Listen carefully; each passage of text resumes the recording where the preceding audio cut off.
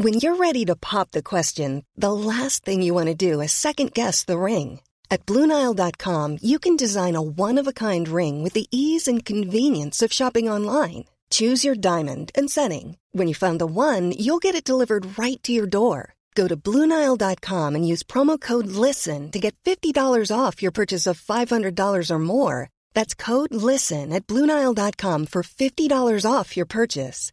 BlueNile.com, code LISTEN. Hi, I'm Daniel, founder of Pretty Litter. Did you know cats tend to hide symptoms of sickness and pain? I learned this the hard way after losing my cat, Gingy. So I created Pretty Litter, a health monitoring litter that helps detect early signs of illness by changing colors, saving you money and potentially your cat's life. Pretty Litter is veterinarian developed, and it's the easiest way to keep tabs on your fur baby's health right at home. Go to prettylitter.com and use code ACAST for 20% off your first order and a free cat toy. Terms and conditions apply. See site for details.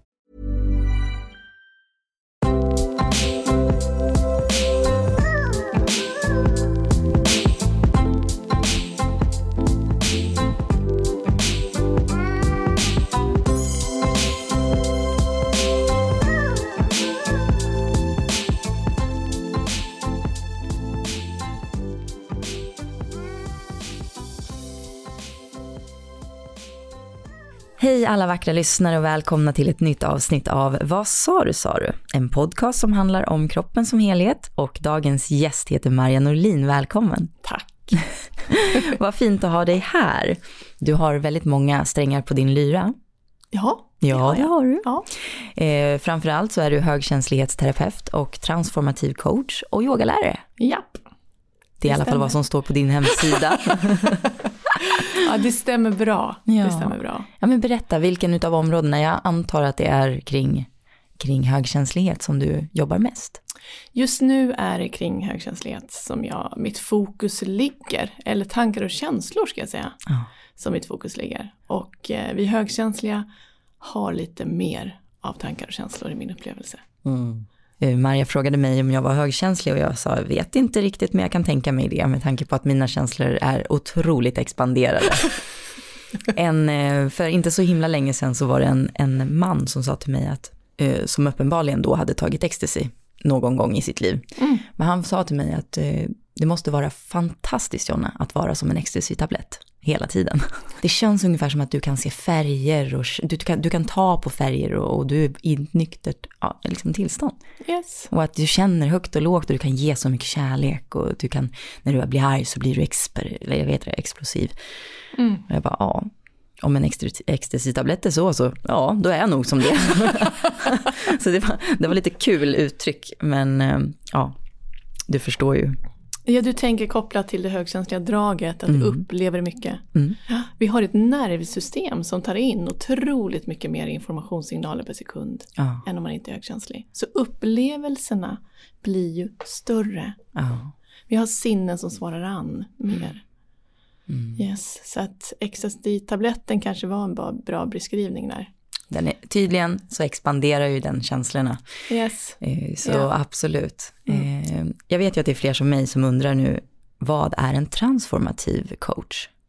Ja, vad är det? Ja. Det är ett ord för mig handlar det om förändring. Att vara en förändringscoach eller vägledare. Som man säger, som skapar förändring. Och för mig handlar det om att hitta ett fokus in vad det är som ska förändras. Och då använder jag mig ganska mycket av min intuitet. Jag är själv högkänslig. Och jag känner av och känner in, som faktiskt är en av våra starka kapaciteter.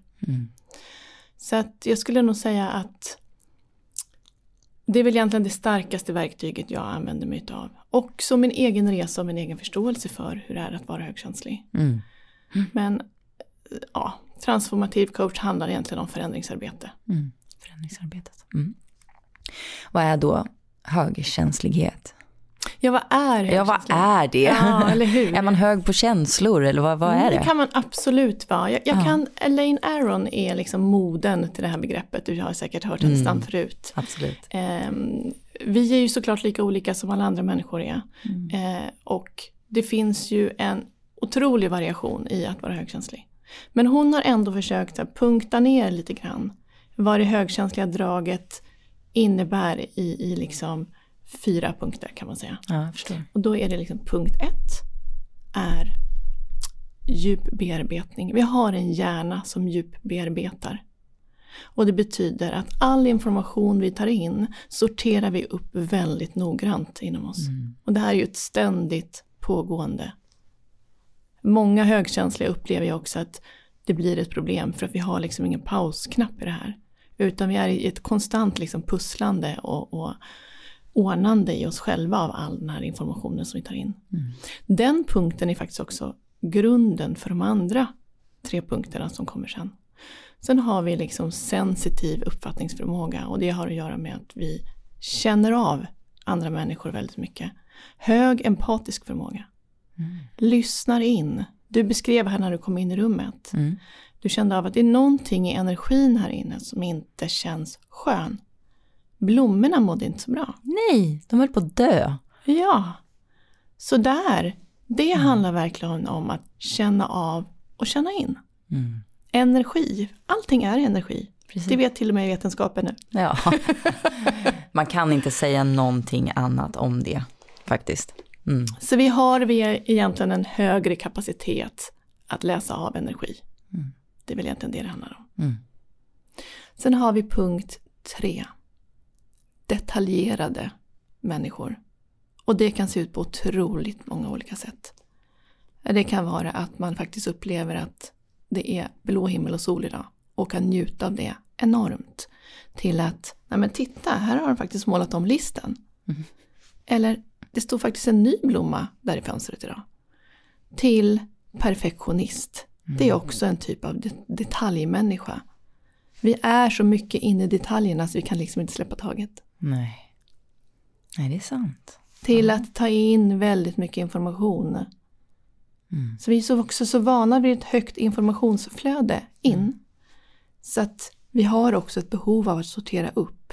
Och blir genom det också ganska detaljerade. Samvetsgranna. Det är också en detalj. Liksom grej i oss att vara samvetsgranna. Vi kan inte släppa innan vi har gjort precis allt. Varje liten detalj. Häftigt. Noggrannhet. Sen har vi den här 4:e punkten som är lite priset vi får betala för den här sensitiva begåvningen som vi faktiskt har. Och det är högt känslopåslag. All den här informationen vi tar in också. Det blir ju känslosvar. Och att vi ofta blir överstimulerade. Stress, trötthet. Vad som helst svarar an starkare i vårt system.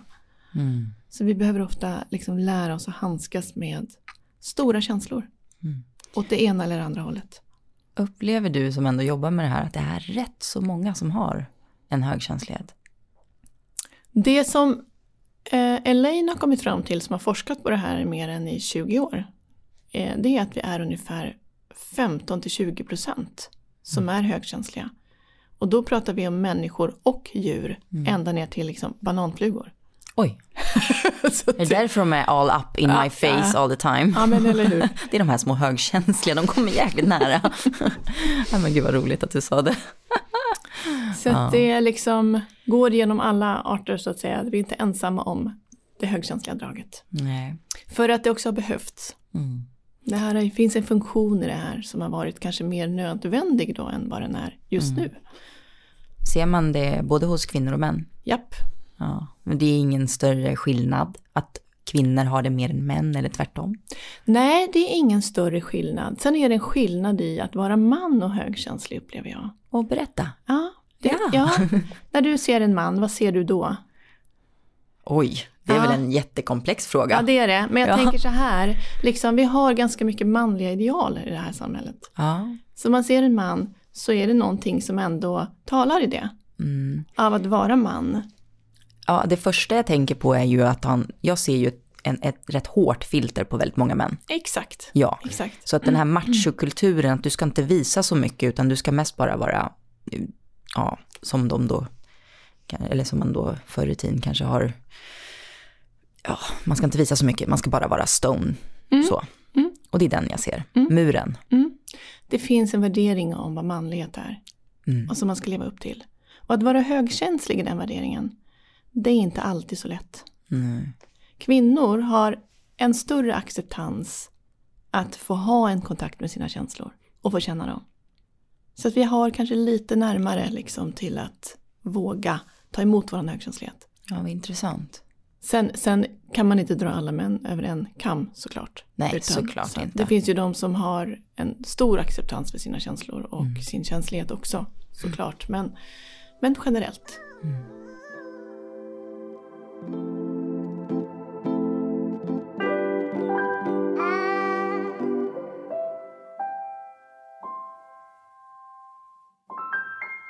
Jag har haft ganska svårt att förstå mig på vad en värdering är. För att man kan prata om värderingar, men varje gång någon säger så här, men vad har du för värderingar? Så blir jag helt ställd. Vad är värderingar? Ja, vad är värderingar? Ja. Det är när vi sätter etiketter av rätt, fel och bra och dåligt på saker. Okay. För finns det ett rätt så finns det också ett fel. Finns det ett bra så finns det också ett dåligt. Och vad är det vi strävar efter att göra eller vara? Bra. Ja, och rätt. Och rätt. I allt vi gör så lägger vi ofta in en värdering av att försöka göra rätt, av att försöka välja rätt, av att försöka se rätt ut, av att försöka vara bra, vara duktig. Hur balanserar man upp det där? Måste ju vara jättesvårt med tanke på att det alltid är, det där är inte rätt, det där är inte bra nog. Det där är fel, det där är fult. Hela tiden hör man ju det. Ja. Hur balanserar man upp det där? Så här, det man tittar på, jag som terapeut brukar också ställa frågan så här, vad finns det för värdering här? När vi jobbar egentligen emot oss själva så är det ofta för att det ligger en värdering här. Vi gör någonting väldigt svårt för att vi har lagt en värdering. Vi försöker göra någonting rätt. Också ofta för att vi har idéer om saker. Och då börjar vi sträva mot det som är rätt av den här idén som vi tror ska vara det som är rätt. Och där skapar vi också otroligt mycket motstånd i oss själva. Och blir mycket känslor. Och vi kan misslyckas och vi kan göra fel. Och vi gör vad som helst för att slippa misslyckas och göra fel. För att då är vi dåliga. Och vad gör det? Egentligen för vem? Eller för vad? Ja. Alltså, så här, vem säger att du är dålig för att du misslyckas med det? Det är väl lite de där grejerna. Men vi har ju det i oss. Vi har det i oss. Och vi har det med oss, skulle jag nog säga. Vi har det med oss. Många som kommer till mig har redan fått en värderingsgrund under uppväxten. Man har liksom fått lära sig hur man ska bete sig, hur man gör rätt, vad som är fel. Och sen så plockar vi med oss den här värderingsgrunden på ett ganska omedvetet plan. För vi vet liksom ingenting annat. Och så försöker vi hela tiden leva upp till det här. Och vi kommer aldrig klara av att leva upp till det här. För det är bara en idé om någonting, det är bara en värdering. Den har inte med verkligheten att göra. Så att vi känner hela tiden att vi är i ett misslyckande. Precis. Och då kommer vi ju direkt in på, eftersom vi pratar om det här med att vi får med oss det från barndomen. Föds man som högkänslig? Ja. Man gör det. Ärftligt. Det är ärftligt det också. Det är mycket som är ärftligt nu. När jag har haft mina poddar. Ja. Okej, så man föds in i det. Så att, kan man då få en dubbeldos om både mamman och pappan är högkänslig? Eller är det någonting så? Nej, det har kanske inte någonting med det att göra. Man kan absolut vara mer eller mindre högkänslig. Sen har vi ju en hel personlighet där också. Så att det är svårt att säga om man kan få en dubbeldos. För att jag upplever också att det här är ju, det är väldigt liksom ett stort begrepp. Och vi är ju en hel person. Och vad får vi med oss i barndomen? Och vad har vi för personlighet? Och hur handskas vi med våra känslor och vår känslighet? Allting formas ju och transformeras och blir sämre och bättre längs vägen hela tiden. Så att men absolut kan man vara mer eller mindre högkänslig. Sen ser man också att har man växt upp som ett högkänsligt barn med föräldrar som faktiskt förstod sig på dig och din känslighet och dina behov, så växer du upp med ofta en ganska bra kapacitet att handskas med dig själv. Växer du upp som ett högkänsligt barn och har föräldrar som absolut inte förstår dig och dina behov och dina känslor, då är du liksom ganska mycket mer benägen att må dåligt och bli deprimerad och bränna ut dig och så. För att man grundlägger ju också sin egen förståelse för sig själv när man är liten. Vad som är okej att känna. att det är okej att vara jag. Det handlar ju om att vi får, man säger en självkänsla, en acceptans av sig själv. Att vara omtyckt och tillåten. Har inte det funnits, då sätts genom den här kritiken igång. Att vi inte duger, att vi försöker göra rätt för att få kärlek och så vidare. För här droppar vi ju direkt in just i det här med, man har dragit till med så här duktiga flickan. Ja. Man blir någon form av klassens pajas för att vinna uppmärksamhet. Men det finns ju mycket kring det där också. Och sen har vi ju då medberoende. Och medberoende, är det alla som är eller högkänsliga, skapar de också ett medberoende, eller har det då med hela den här biten att man har en personlighet och föds in i ett eller högkänslighet? Jag skulle säga att det är många högkänsliga som lätt hamnar in i ett medberoende. För att vi är så pass medvetna om andra människors känslor och tillstånd. Så vi tar oss den rollen nästan på en gång. Och när vi känner av och känner in andra människor väldigt mycket, så upplever vi ofta den smärtan i oss själva. Och när vi inte vet vad vi ska göra med det som känns, då försöker vi fixa här ute.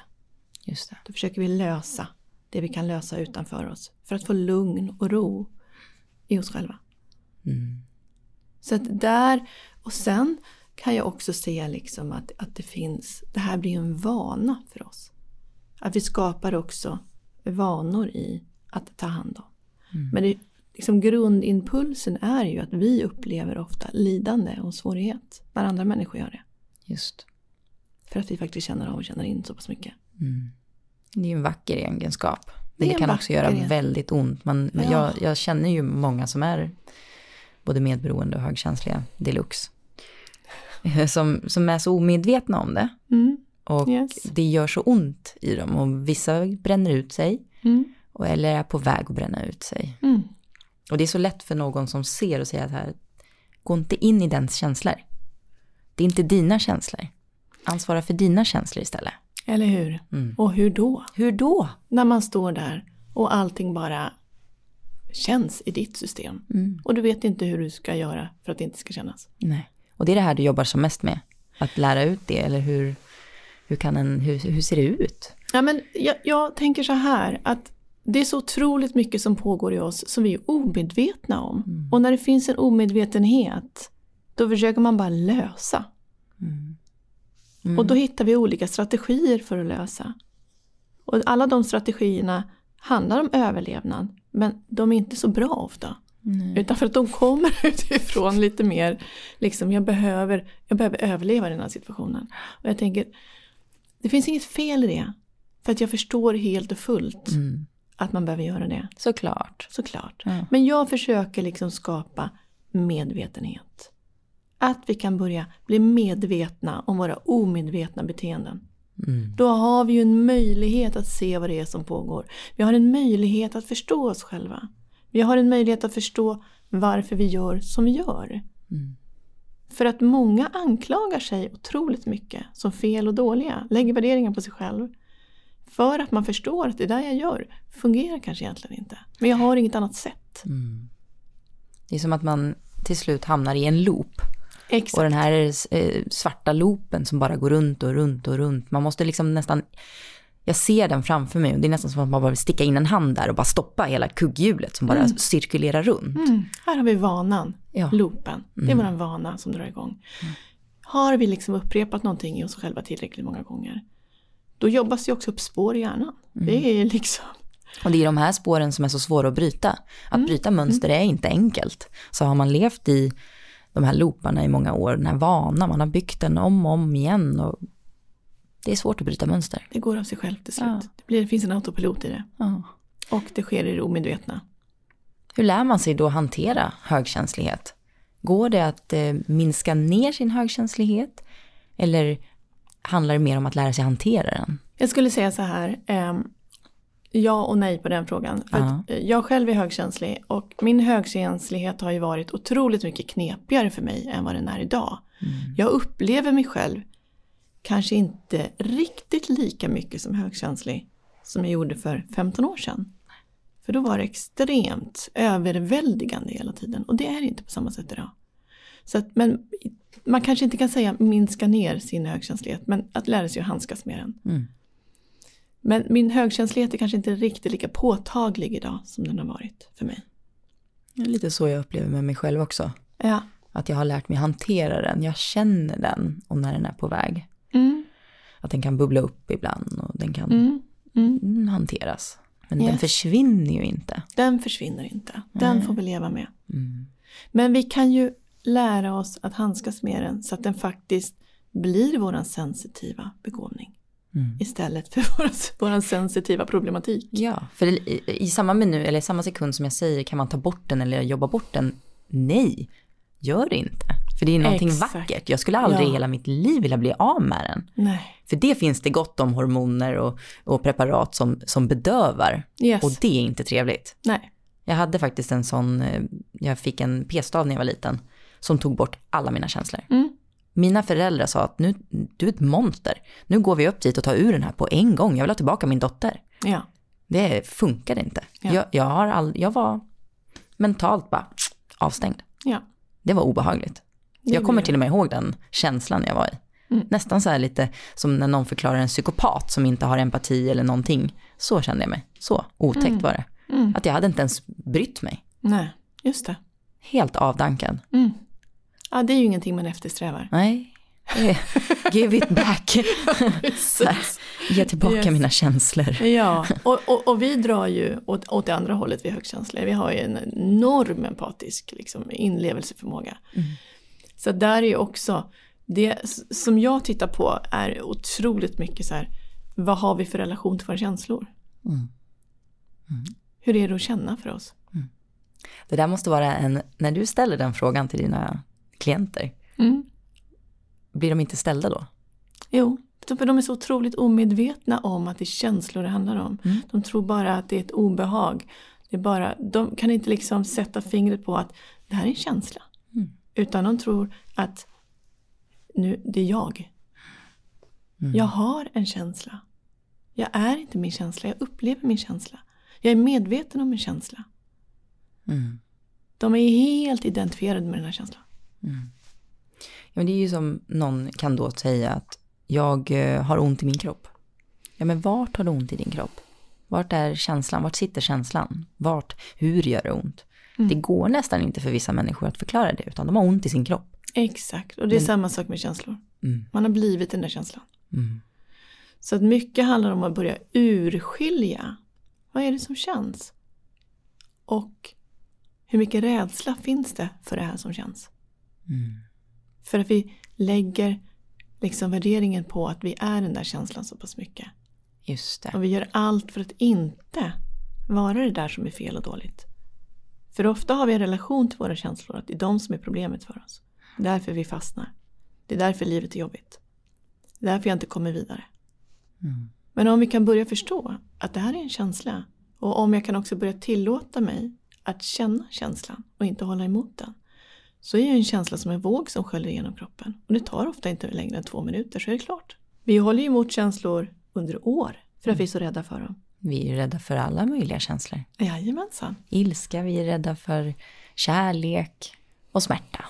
Japp, vi är rädda för att det ska kännas. Vill gärna ha kontroll. Ja, och man vänder sig ju gärna till det man har kontroll över. Så att släpper man den, aj, vad illa det kan gå.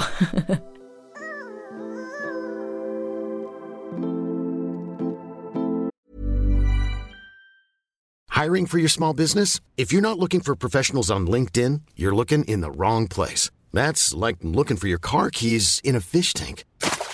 LinkedIn helps you hire professionals you can't find anywhere else, even those who aren't actively searching for a new job but might be open to the perfect role. In a given month, over 70% of LinkedIn users don't even visit other leading job sites. So start looking in the right place. With LinkedIn, you can hire professionals like a professional. Post your free job on linkedin.com/people today. Millions of people have lost weight with personalized plans from Noom. Like Evan, who can't stand salads and still lost 50 pounds. Salads generally for most people are the easy button, right? For me, that wasn't an option. I never really was a salad guy. That's just not who I am. But Noom worked for me. Get your personalized plan today at Noom.com. Real Noom user compensated to provide their story. In 4 weeks, the typical Noom user can expect to lose 1 to 2 pounds per week. Individual results may vary. Hey, it's Ryan Reynolds, and I'm here with Keith, co-star of my upcoming film, If, only in theaters May 17th. Do you want to tell people the big news? All right, I'll do it. Sign up now and you'll get unlimited for $15 a month and 6 months of Paramount Plus Essential Plan on us. MintMobile.com/switch. Upfront payment of $45 equivalent to $15 per month. Unlimited over 40 gigabytes per month. Face lower speeds. Videos at 480p. Active Mint customers by 531.24 get 6 months of Paramount Plus Essential Plan. Auto renews after 6 months. Offer ends May 31st, 2024. Separate Paramount Plus registration required. Terms and conditions apply if rated PG.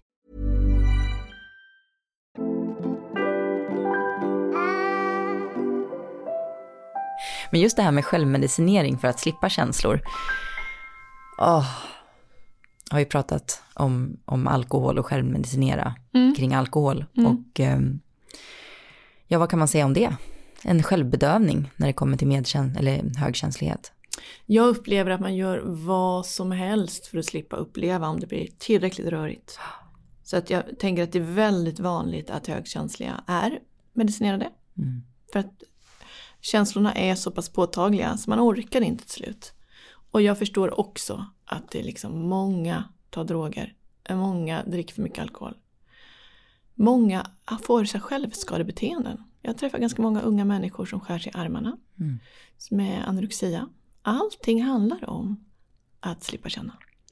För den fysiska smärtan om du har ett självskadebeteende, den är otroligt mycket mer lätt att handskas med. Den kan du relatera till. Du förstår varför det gör ont. Den känslomässiga smärtan. När du inte kan sätta fingret på det, då försöker du ofta gå upp i huvudet. Och så börjar du liksom loopa där istället och försöka lösa. Men vi löser aldrig en känsla i huvudet. Vi måste gå tillbaka till kroppen, till känslan. Och våga uppleva den för att den ska släppa systemet. Hade du en fråga där som jag... Ja, men det var jag som var så... Jag tänker, är det samma sak med bulimi? Att du tröstar då genom att dränka med mat och Ja, det är liksom... Och självskadebeteenden. Självskadebeteende, det är definitivt ett självskadebeteende. Och jag tänker så här, känslorna blir för stora. Och då så lägger du fokus på någonting annat. Och så svullar du i dig den här liten glass eller vad det är. Då får du en paus i dina känslor. Men sen kommer ångesten och värderingarna och ifrågasättandet. Så där är ju också den här loopen som du pratar om. Vi hamnar i den destruktiva loopen. För att vi börjar också ofta tycka illa om oss själva. Så att känslor föder också känslor. Om vi inte tar tag i känslorna så föder det också ofta en dålig relation till oss själva. Där vi faktiskt inte tycker om oss själva längre. Ja, det är så viktigt. I säsong 2 så hade vi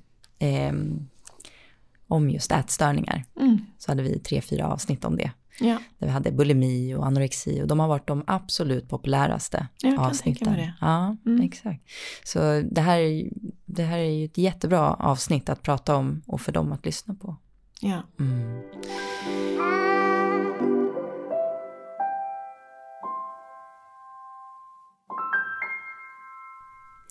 Vad gör vi då om vi sitter här nu och känslorna fastnar? Vad gör vi då? Hur tar vi oss vidare? Hur gör vi de praktiska tipsen från coachen? Precis. Du behöver också bli medveten om så här, vilket förhållningssätt har du till dina känslor? Och hur mycket håller du faktiskt emot känslan för att du tycker att den är farlig och läskig? Och för att du tror att den är fel och dålig. Och för att du identifierar dig med känslan så otroligt mycket. Att också börja förstå att det här är en känsla och den pågår just nu. Vi har liksom ingen tidsuppfattning när känslan är aktiv i oss. Vi kan inte förhålla oss till att så här, det känns nu och känner jag det här så kommer det här släppa om en minut eller 2. Så att det handlar om är att också titta på liksom, vad är det som känns? Att gå till botten med det. Att gå till botten. Och jag menar, du kan gå till kroppen. För känslorna sitter i kroppen. Och du kan faktiskt också lyssna in bara så här, hur känns det i bröstkorgen?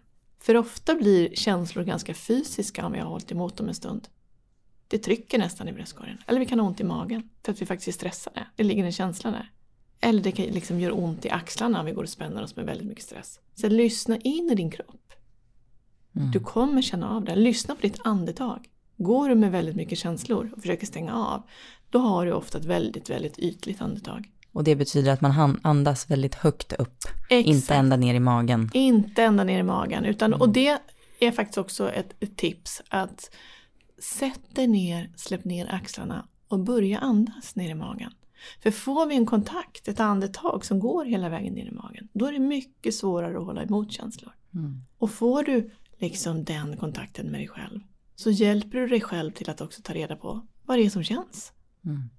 Och när vi kan ta reda på vad det är som känns, så kan vi också våga vara i den känslan och ta emot den. För i våra känslor så finns också väldigt mycket information. Varför känner vi som vi känner? Det kanske är information du behöver i de känslorna. Det är så viktigt det här, för idag har nästan meditation blivit ett slängord. Ja, men gå och sätt dig meditera. Ja, men gå och sätt dig meditera. Men vad är meditation? Ja. Det är ju just det här, komma i kontakt. För om du inte förstår riktigt, det finns ju många olika som förklarar vad meditation är. Jag kan tänka mig att du jobbar med det också, avslappningsövningar och meditativt. Ja, det gör jag absolut. Jag är ju yogalärare, så att jag använder mig mycket av yogan för att komma i kontakt till kroppen. För att komma tillbaks till närvaron och kroppen. För att när vi far upp i sinnet, då drar vi ofta iväg någon annanstans. Och då är det svårt att ta reda på vad det är som pågår här och nu.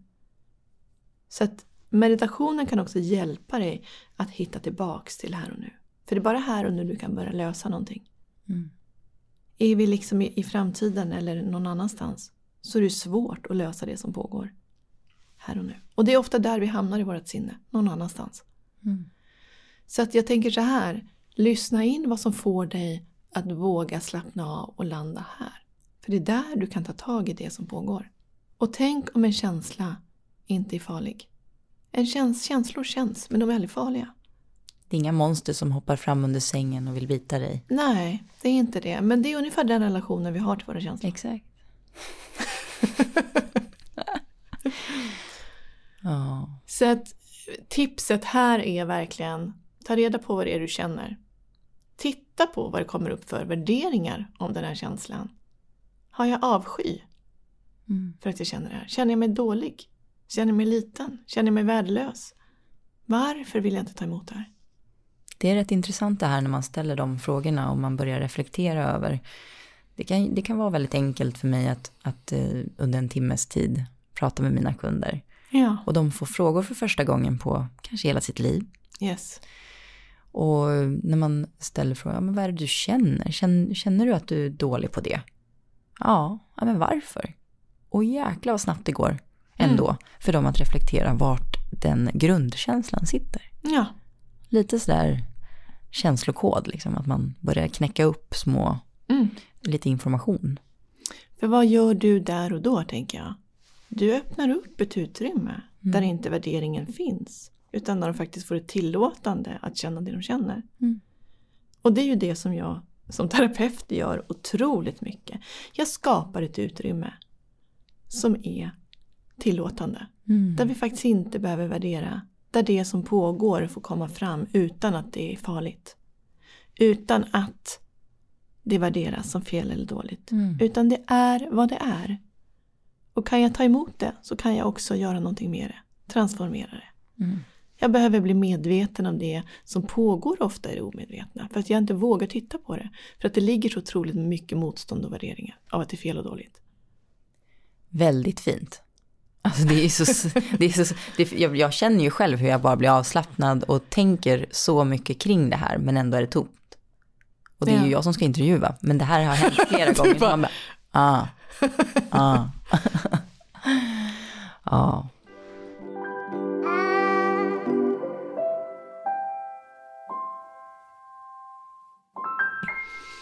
Hur kan vi använda våran sensitiva begåvning? Det är ju att vi ofta har en stor kreativitet.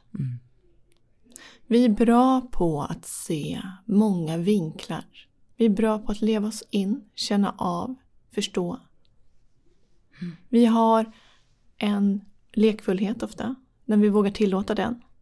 För att vi upplever så mycket. Vi är bra på att skapa. Vi är bra på att vara snabba i oss själva. Kreativa processer. Det går snabbt. För att vi är så vana att ha ett liksom tempo i oss själva. Så här skulle jag nästan säga så här, många högkänsliga som kommer till mig, de tror att de bara ska skala av i livet. Nej men alltså, nu är det så mycket, jag mår inget bra, jag måste ta det lugnt. Så märker jag så här, de är uttråkade. De tror att den enda lösningen är att göra mindre. Så jag brukar försöka fråga så här, vad kan du lägga till i ditt liv som gör att det blir roligt för dig att leva? Ja, precis. För att ofta så har vi en hög kreativitet och den behöver vi faktiskt också ge näring. Så blir vi för uttråkade så har vi också en tendens att börja skapa skräp för oss själva. Där sa du faktiskt någonting som är väldigt intressant för många av mina vänner som är otroligt kreativa. Sant. Det är när du inte kan hantera allt du då har tagit till dig. Men om du har tagit till dig då 5 olika saker som är då 3 av dem kanske är på en kreativ nivå som gör dig glad, som ger dig energi. Ja. Då är ju inte det så farligt. Nej, så att hela tiden var ju frågan, vad kan jag lägga till här som gör det roligare? För att inte lägga fokuset, vad ska jag ta bort? Vad är fel? Vad är det som inte funkar? För då är det där fokuset hamnar ju åt det hållet vi riktar det. Och det är det vi upplever. Och det är det vi skapar utifrån i oss själva. Så titta istället på, vad kan jag lägga till? Vad skulle vara roligt och härligt för mig? Så brukar det där som inte är så roligt falla bort av sig självt efter ett tag. Man byter ut lite grann kan man säga. Man byter ut lite grann. Och man behöver också förstå, man behöver förnya i sitt liv. Vi är ju i en ständig transformation, i en ständig utveckling. Så våga förnya, våga plocka in nytt, våga upptäcka. Och så kan man ta kontakt med dig. Så kan man ta kontakt med mig. Och börja jobba med dig och få privata guidningar just för dig. Ja, det kan man absolut göra. Absolut. Jag kan säga så här, det är så många högkänsliga där ute som kämpar med att försöka förstå sig själva och göra rätt och passa in och vara normala. Och att det är svårt att acceptera sin högkänsliga begåvning. Att så här, ta hjälp. Har du trasslat in dig, se till att ta hjälp. För du kan komma ut på andra sidan ganska snabbt. Folk håller ju på i år. Och så här, du kanske inte har de verktygen du behöver för att komma vidare. Så att alltid när du märker att det är rörigt eller trassligt i livet, så här, se till att ta hjälp. Så att du kommer framåt. Så att du kan fortsätta skapa ditt liv i en riktning som funkar för dig. Även om det här inte är nytt för oss att känna av, om jag säger så finns det ju fortfarande det här är ju ganska nytt. Ja. Acceptansen kring det här har ju börjat blomma med senaste åren. Ja. Så att jag märker ju också, jag hör ju den äldre generationen som är terapeuter eller läkare eller lärare. När de kommer i kontakt med det här så, men jag kanske är det själv. Ja. Jag kanske är högkänslig. Inte konstigt att jag har känt så mycket eller inte kunnat hantera mina. Exakt. Och att verktygen kanske inte har funnits 100% förr i tiden. Så att göra det här mer medvetet och acceptera det mer, det är bara fantastiskt. Det handlar ju om att lära känna sig själv och upptäcka sig själv. Och faktiskt få en möjlighet till att använda dig själv. På ett sätt som funkar. För vi jobbar emot oss själva så otroligt mycket. Och bara titta på i ditt liv, kan jag säga till många högkänsliga. Hur mycket energi lägger du på att jobba emot dig själv? Ganska mycket. Ganska mycket, otroligt mycket. För det ligger så starka värderingar om att du är fel och dålig.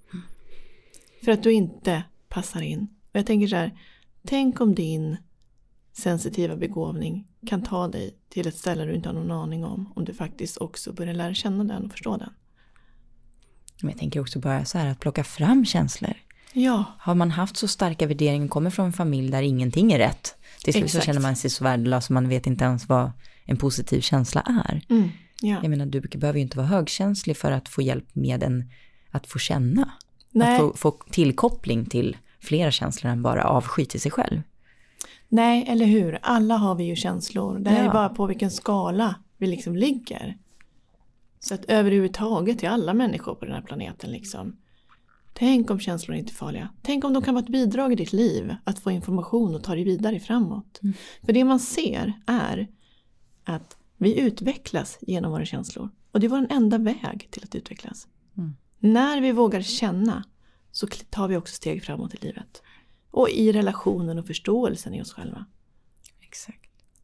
Så att dina känslor är livsviktiga. Och du behöver lära dig att handskas med dem.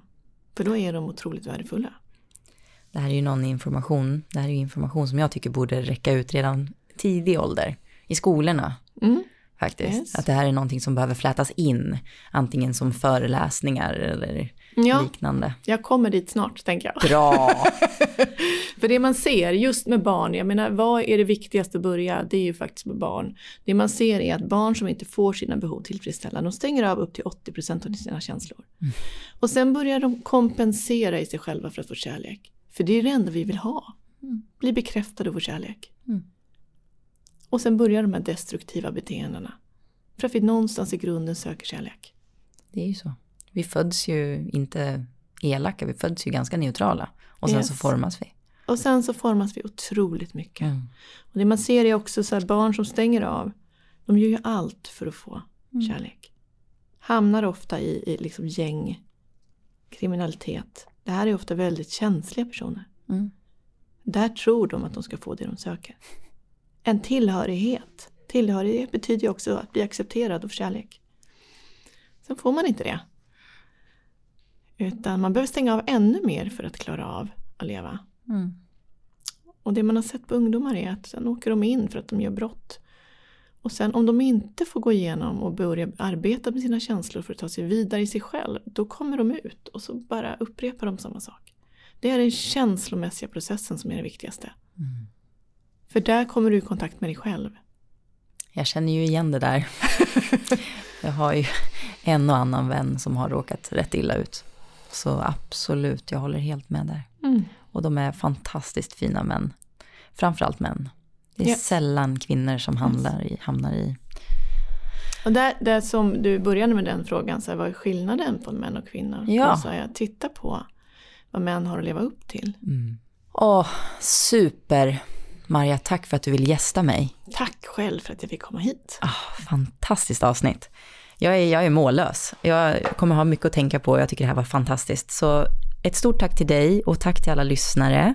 Jag hoppas att ni tycker att det här är ett bra program och att ni har lärt er. Och ni får jättegärna ställa frågor och under avsnittet så kommer det finnas information om vart ni får tag på Maria. Och sen kan ni alltid ställa frågor till mig som jag kan ställa Maria. Så att ni är välkomna att ställa så mycket frågor ni vill. Och tack för idag. Puss och kram till er. Hej då.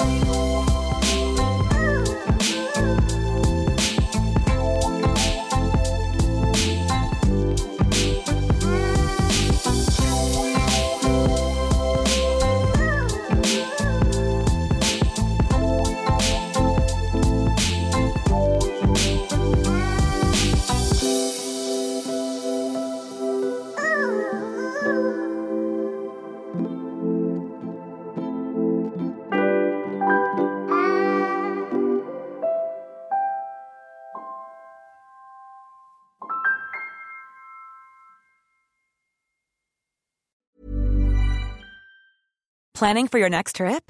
Elevate your travel style with Quince. Quince has all the jet-setting essentials you'll want for your next getaway, like European linen, premium luggage options, buttery soft Italian leather bags, and so much more. And is all priced at 50 to 80% less than similar brands. Plus, Quince only works with factories that use safe and ethical manufacturing practices.